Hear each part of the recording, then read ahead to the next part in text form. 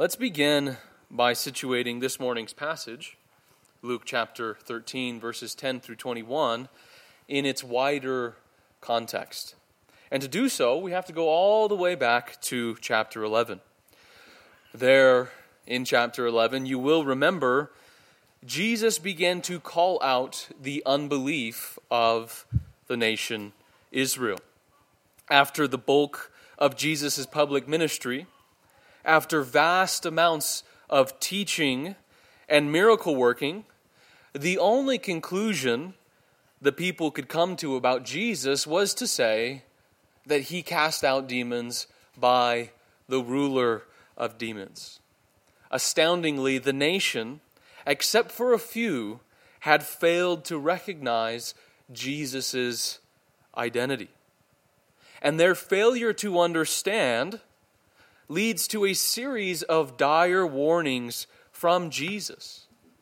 He indicts the children of Israel, calling them a wicked generation, and saying, the men of Nineveh will stand up with this generation at the judgment and condemn it, because they repented at the preaching of Jonah, and behold, something greater than Jonah is here. Jesus then proceeds to launch a devastating critique against the religious establishment, largely responsible for leading the nation astray. Far from aiding them, Jesus accuses the scribes and Pharisees hindered those who were entering into the kingdom. They did not do their job, but they had failed. And again, Jesus warns the people, the blood of the prophets shed since the foundation of the world will be charged against this generation. Thus, already in the shadow of judgment, Jesus turns his attention toward his disciples. And he soberly warns them, you remember this from a couple weeks ago, that division and persecution are coming. Chapter 12, verse 52, Jesus says, from now on, 5 members in one household will be divided, 3 against 2 and 2 against 3. On account of him, he warns that the disciples will be dragged before the synagogues and rulers and authorities. Chapter 12, verse 11. He commands them not to fear for their lives, what they will eat, what they will wear, and what they will drink, but to instead remember, chapter 12, verse 32, that their Father has chosen gladly to give them the kingdom. Above all, the disciples must be dressed in readiness, chapter 12, verse 35, prepared to confess Jesus as Lord to the bitter end. For Christ told the disciples, chapter 12, verse 8 and 9, everyone who confesses Jesus before men, the Son of Man will confess him before the angels of God. But he who denies Jesus before men will be denied before the angels of God. So having admonished his disciples, having prepared them for the coming crisis, Jesus turns his attention back to the crowds for one last appeal. He chides them, verse 56 of chapter 12, you know how to analyze the appearance of the earth and of the sky, but why do you not analyze this present time? Which is to say, God's promised salvation is unfolding in your midst. What the prophets had spoke of, what the law witnessed to, what has been testified to in the Psalms is unfolding right now, but you cannot see it. Fittingly, then, Jesus ends his appeal with the parable of the fig tree. Although the fig tree has been barren for 3 years running, the owner allots it 1 more year before it's cut down. And the fig tree, of course, is a symbol for the nation Israel. Jesus has come to Israel looking for fruit, but finding none. He should cut them down, but he waits. Thus, as Jesus finishes his appeal to the nation, we are left wondering, will they repent or not? Will they bear fruit or remain barren? The time is drawing near for them to make a decision, and they must choose. And so our passage this morning, Luke chapter 13, verses 10 through 21, is the answer to that question. Is the answer to will the nation repent or not? Jesus performs yet another sign, giving the people yet another chance to discern the present time and to respond appropriately. So let's see how they do. The occasion for our text is the healing of a woman, as Luke phrases it, bent double. Verse 10 says, "And he was teaching in one of the synagogues on the Sabbath. And there was a woman who for 18 years had a sickness caused by a spirit, and she was bent double and could not straighten up at all. When Jesus saw her, he called her over and said to her, 'Woman, you are freed from your sickness.' And he laid his hands on her, and immediately she was made erect again and began glorifying God." In healing this woman, as we've noted, Jesus is giving the people another sign. That is, another indicator of who he is and what he is up to. Notice the language that Luke uses. Jesus calls the woman to him and pronounces, "You are freed from your sickness," verse 12. Then again, a little later on, Jesus, addressing the synagogue official, says, "This woman, a daughter of Abraham as she is, whom Satan has bound for 18 long years, should she not be released from this bond on the Sabbath day?" Verse 16.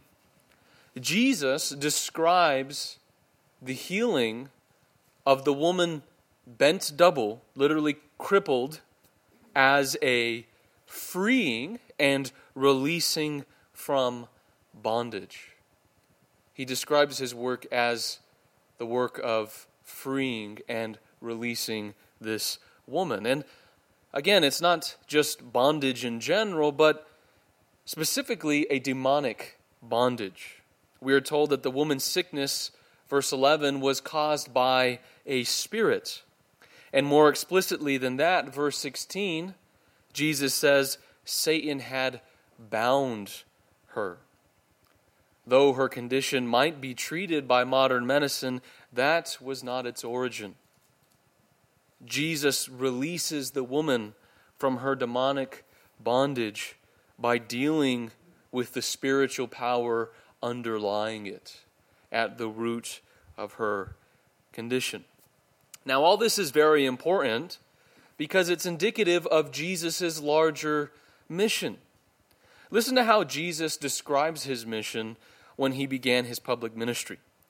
Quoting the prophet Isaiah, he says, Luke 4, verses 18 and 19, "The Spirit of the Lord is upon me, because he anointed me to preach the gospel to the poor. He has sent me to proclaim," there's our word, "release to the captives, and recovery of sight to the blind, to set free those who are oppressed, to proclaim the favorable year of the Lord." So did you catch the resonance between the language Jesus uses about how he heals this woman, and the language that he uses to describe his mission? The Father anointed his Son with the Holy Spirit and sent him into the world to release the captives and to set free those who are oppressed. And that purpose is being realized as Jesus frees and releases the woman from her bondage. The healing of the woman bent double is a sign that God's promised salvation is now coming to fulfillment. All of Jesus' miracles, but specifically this one, are designed to help the people recognize that the deliverance they've long awaited is now here. So you see how what he's doing is a sign. He's showing them, this is who I am. This is what I've come to do. But the question remains, will the people read the sign? Will they be able to understand it? And will they respond appropriately? Look at verse 14.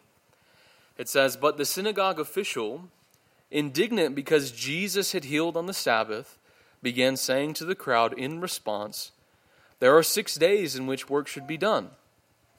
So come during them and get healed, and not on the Sabbath day.' But the Lord answered him and said, 'You hypocrites! Does not each one of you on the Sabbath untie his ox or his donkey from the stall and lead him away to water? And this woman, a daughter of Abraham as she is, whom Satan has bound for 18 long years, should she not have been released from this bond on the Sabbath day?'" So, I guess to no one's surprise, they do not respond appropriately. Salvation has come. The poor woman has been dramatically released from her bondage, and all the leader of the synagogue is concerned with is the perceived disrespect of the Sabbath. He promptly interrupts the great joy and reprimands the crowd. "There are 6 days in which work should be done, so come during them and get healed, and not on the Sabbath day." His response, of course, is a challenge to Jesus' authority. Jesus might think it's permissible to work miracles on the Sabbath, but the synagogue official, master of the Holy Scriptures as he is, knows better.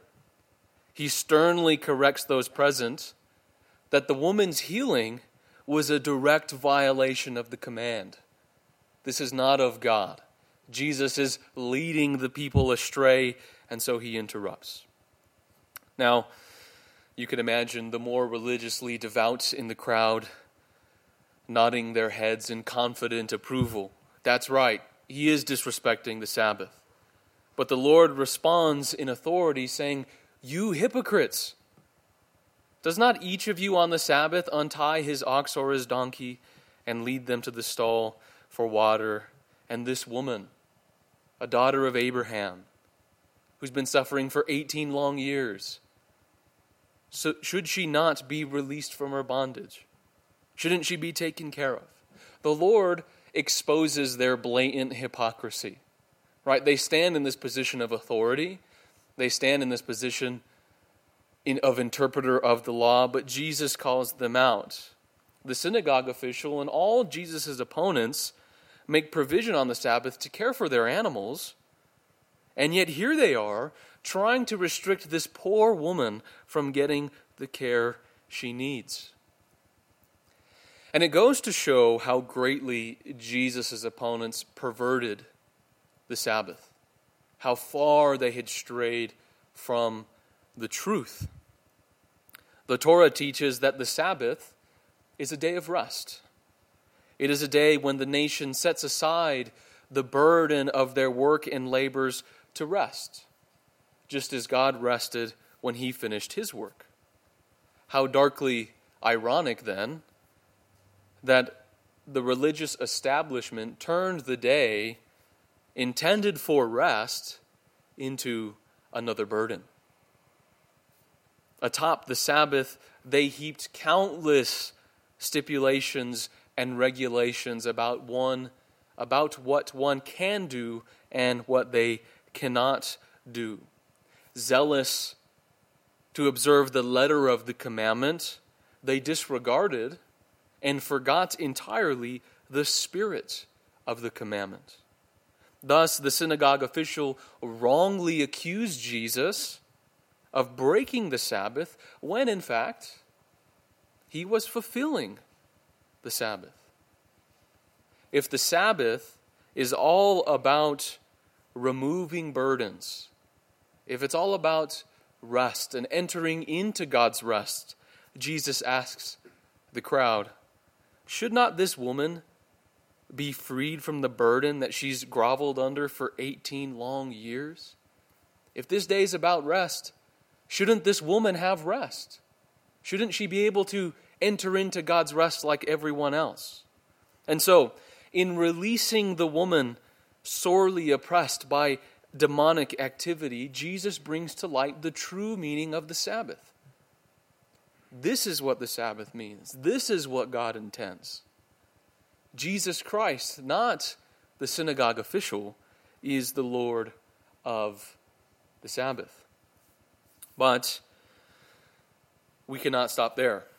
We've seen that the synagogue official was wrong, but what the passage really wants us to consider is why he was wrong. And this is where we move from explaining the passage to addressing it to our own lives. So, why was the synagogue official wrong? Or maybe better to ask, where did he go wrong? And we're given a few clues. Consider first the stark difference between Jesus' example and that of the synagogue official. I'm absolutely struck by the emotion and the tenderness of verse 12. It reads, when Jesus saw her, he called her over. There's no mention of the woman's faith or her desperate cries for deliverance. We're not even sure if she's aware of Jesus. Rather, we're simply told, Jesus saw her. The Lord saw the woman that so many had overlooked and forgotten, where others had passed by in complacency and hardness of heart. The Lord saw her in mercy and in compassion. Now contrast Jesus' example, not even needing a prompting, not even having to be asked, but immediately addressing this woman's need. Contrast that with the synagogue official, of his sympathy for her condition, of his gratitude for her healing, of his empathy with her giving praise to God. There is not the slightest hint. This man comes across as the coldest possible person. If Jesus was concerned for the woman, the synagogue official is concerned for the Sabbath. And really, those opposing concerns, Jesus caring about the woman, the synagogue official caring about the Sabbath, tells us all we need to know about why he opposed Jesus. He did so because he turned the Sabbath into an end in and of itself. In other words, he lost sight of the purpose of the commandment, the good to which the commandment was leading, and he turned the commandment itself into that good. Man was never intended to obey the Sabbath for the sake of the Sabbath, but man was given the Sabbath for man's own good. As the Lord says in a different occasion, speaking to the Pharisees, the Sabbath was made for man and not man for the Sabbath. God gave the Sabbath to mankind as a gift, not as a burden. And what's true for the Sabbath, we should recognize, is also true for the rest of the commandments. God has given us the commandments and commanded our obedience to them, not because he is a lawgiver who demands our servitude, but because he is our Father who desires our good. He commands us with all his authority, saying, "Have no other gods before me. Honor thy father and mother. Thou shalt not bear false witness," and every other command that has been given, because in obedience to his word, we will have life as it was meant to be. We will choose the abundant life, the good life in obeying God's commandments. And so, it's so important for us to understand this and to internalize it. God's law is given to us not as our slave master. Not as, He doesn't lord it over us in the commandments, but He's given us His commandments as our tutor or our servant even, for our good and not as a burden. Thus, when we lose sight of God's purpose in giving the commandments, that ultimately He intends them for our blessing, when we lose sight of that, our religion devolves into a heartless servitude to statutes and regulations. Like the synagogue official, we become hopelessly superficial, zealous to honor the commandments, but negligent of their true purpose. Again, just like that synagogue official, a person who's lost sight of that, they have the appearance that they're devout and that they're truly committed to the Lord's cause, but for the actual reason the commands were given, there is no fruit of that in their life. It is no longer about the positive love for God and neighbor, but the negative obedience for the sake of obedience. When we lose sight of what the law is aiming us toward and what it intends for us, the only thing left to do is obey simply for the reason of obeying. When the heart of mercy is removed from someone's obedience, one is left with a lifeless skeleton. As the Apostle Paul says, a noisy gong and a clanging cymbal. It's empty. It's lifeless. God doesn't want obedience for the sake of obedience. So, to guard against this danger, the danger we see so clearly demonstrated in the synagogue official, and a danger which I'm sure we all struggle with to one degree or another, we must remember and put it in our heart that all the commandments and disciplines of the Christian life are but a means to an end. All the commandments and disciplines of the Christian life are but a means to an end. Reading and study, prayer and fasting, church attendance and tithing are not the end. Rather, they are means to an end, and the end is love. This is not the end. The end is love. Again, consider St. Paul's words to Timothy. 1 Timothy chapter 1, verse 5, he writes to him and tells him, "The purpose of the commandment is love, from a pure heart, from a good conscience, and from a sincere faith." Therefore, if one is obedient to the command, religious zeal for the command itself will fade further and further out of view, and love itself will become more and more prominent. In other words, one will look more like Jesus, compassionate and tender, than the synagogue official, stern and inflexible. And this is why, ultimately, Jesus came into continual conflict with the scribes and the Pharisees. Remember this contrast we're making. Jesus is truly fulfilling the law by loving. They're just zealous for the law itself and missing love. And this is why there's this contrast, or this conflict, that constantly comes up. In their eyes, Jesus was morally slack. They accused him of being a drunkard and a friend of sinners. In truth, we know that he was actually fulfilling the law. But they could only construe it as law-breaking.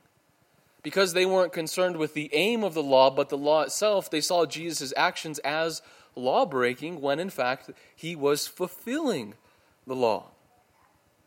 Thus, on multiple occasions, Jesus had to confront and address the Pharisees and tell them, Go and learn what this means. I desire mercy and not sacrifice.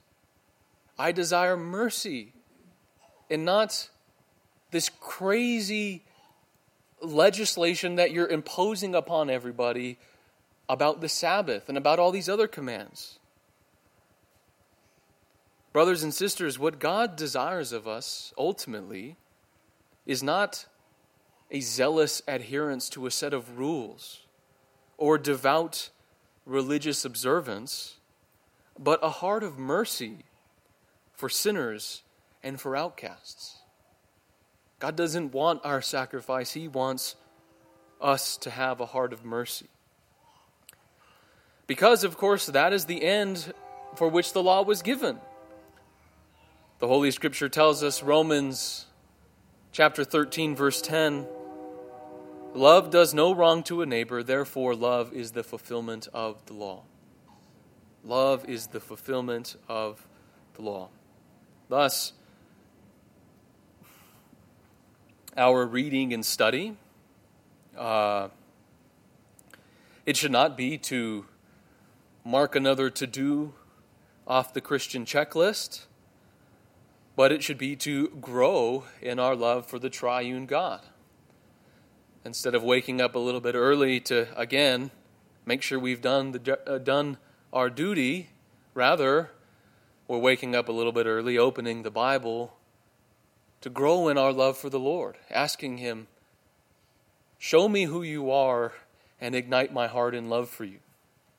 Our prayer and fasting, it should not be to prove how devout we are to ourselves and to others, but it should be to grow in our love for our brothers and sisters as we intercede for them, as we lift them up to God. And again, our church attendance and tithing. It should not be custom for the sake of custom, but opportunities to build one another up in love in the company of the believers. That's where we're aiming toward. Whatever we do, whatever we institute, it's all aiming toward that goal of love. Thus, to sum up everything I've been trying to communicate, we should keep the commandments as Jesus keeps the commandments, and not as the synagogue official. He thinks Jesus is breaking the Sabbath, but in reality, he is fulfilling it in its depths. Jesus, we might say, keeps the commandments as an adult. That is, with an eye toward the weightier matters of the law, which are justice and mercy and faithfulness. The synagogue leader, by contrast, he keeps the commandments as a child. Children, we know, are very concerned about keeping the rules and forcing others to keep the rules. But children often keep the rules so rigidly that they actually violate the rules. In other words, they forget, like the synagogue official, that the rules are not ends in and of themselves, but they're to lead us to something greater. Now, to begin, we might start by obeying the commandments as children, freshly out of the world, learning to walk as it were, our moral senses not being as attuned as we'd like. We need to keep our hands firmly gripped to the guardrails, identifying the boundaries and keeping ourselves far from them. But as we mature, as a believer grows and finds their legs, they won't need to rely on the guardrails. That need will diminish as they become more rooted in love. Love will change from an outward set of commands to an inner power that pervades all their actions.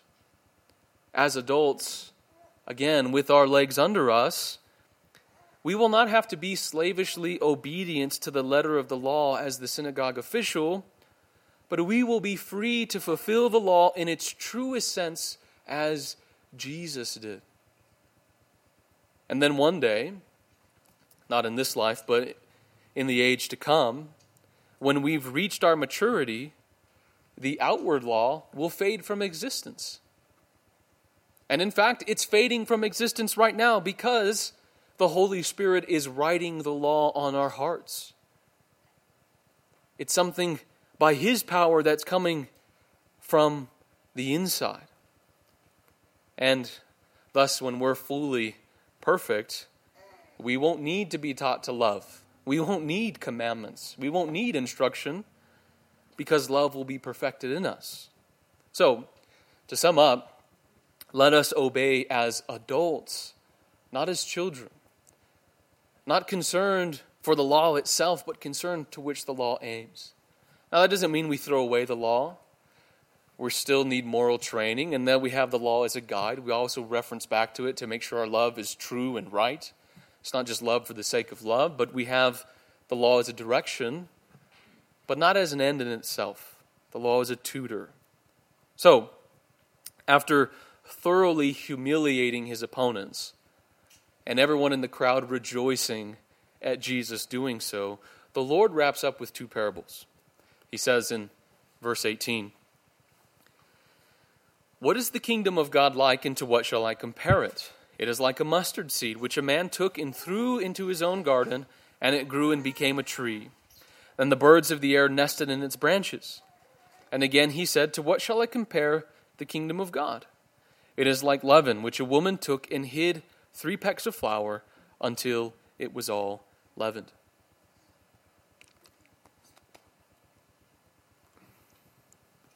Though at first the two parables don't seem to fit the context, on second look, they do. The kingdom of God, Jesus says, is like a mustard seed. Though being insignificant, eventually it grows into a tree that fills the entire garden and gives shade to the birds. He says the kingdom of God is also like leaven. Only a very little bit of leaven is needed to permeate and raise a whole lot of flour. The point of both parables is much the same. Though the kingdom of God may start small, like a mustard seed, like a little bit of leaven, it will not end that way. It will end when one day it is grown to encompass the entire earth. So how then does Jesus' teaching about the kingdom of God and the woman who was healed relate to one another?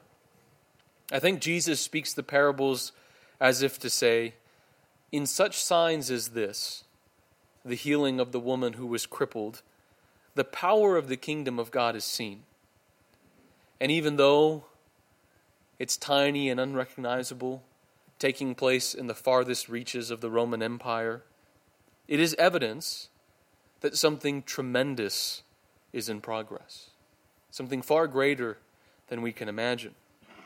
In other words, in the woman's healing, we are given a foretaste of the world to come, of the way things will be when the kingdom of God reaches maturity. The freedom Jesus gives her is a sign of the freedom to come. Almost a parable. As it stands, the entire cosmos is subject to futility and corruption. Like the woman, every living thing is bent double underneath the weight of Satan's dominion. Instead of the glorious freedom that God intends for His creation, the whole mass of humanity is crippled by chronic violence and strife, unable, like the woman, to straighten up at all. And throughout history, we've tried to straighten ourselves up through nations and empires, through statesmen and mystics, through education and war. But in the end, all our efforts have only served to worsen our condition. But God sent His Son. And as Jesus has done for the woman, He's done for all. He sees our incurable disease, calls us to Himself, lays His hands on our shoulders and pronounces, "You are freed from your sickness." Satan, who bound us, is himself bound. And Jesus claims the throne. Thus, little by little, day by day, we are straightening up. We're growing up into the full stature of Jesus Christ. We're laying off the old man, and we're putting on the new man. Until one day, As the Apostle Paul says, Romans chapter 8, verse 21, the creation itself, notice the language, will be set free from its slavery to corruption into the freedom of the glory of the children of God. That woman is a picture of the entire universe one day. Though it is long bent double, it will be released and set free into freedom. And so while we await that glorious day, let's not despise the smaller glories around us. Though we look for the kingdom and we long for the coming peace, we cannot forget that it starts as an insignificant mustard seed with the man forsaken and crucified. That's the way God works, and so it is in us. So though we might be impatient with our sparing and inconsistent growth, though we might be frustrated that things are not unfolding the way we envisioned, that everything around us seems like a little bit of leaven or a tiny mustard seed, we should not fall into despair. Because God's work, though it often seems to us pedestrian and a very small thing, is in fact the beginning of something greater than our minds can encompass. We're just in the very beginning stages of the little seed beginning to sprout. And so you're frustrated. Why am I not growing? Why aren't things the way I want them to be or the way God says they should be? Well, you have to remember that mustard seed is barely beginning to grow. One day, it will fill the entire garden. You'll be a mighty tree. The kingdom of God will encompass the earth. But that one day isn't yet. And so we grow little by little, bit by bit. The sun isn't always shining so that we have all the nutrients. The water isn't always pouring so that we get what we need. But we are growing. And so, as we prepare our hearts to observe the Lord's Supper, we remember that in the bread and the cup, that it too is a sign of things to come.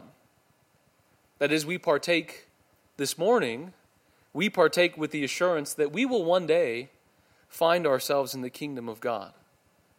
Again, though that seems so far out, the Lord's Supper is assurance that we will be there. So I encourage, as we partake this morning, let's partake in hope, believing that though the outer man is decaying, the inner man is being renewed day by day. Though the outward signs are not always present, that we are indeed being transformed into the image of Christ. That though we do not yet see the kingdom of God, it is operating powerfully in our midst, even now. Though we are beset by various trials and temptations, we partake in hope and assurance, knowing that God is faithful and that He who begun a good work in you will complete it until the day of Christ Jesus.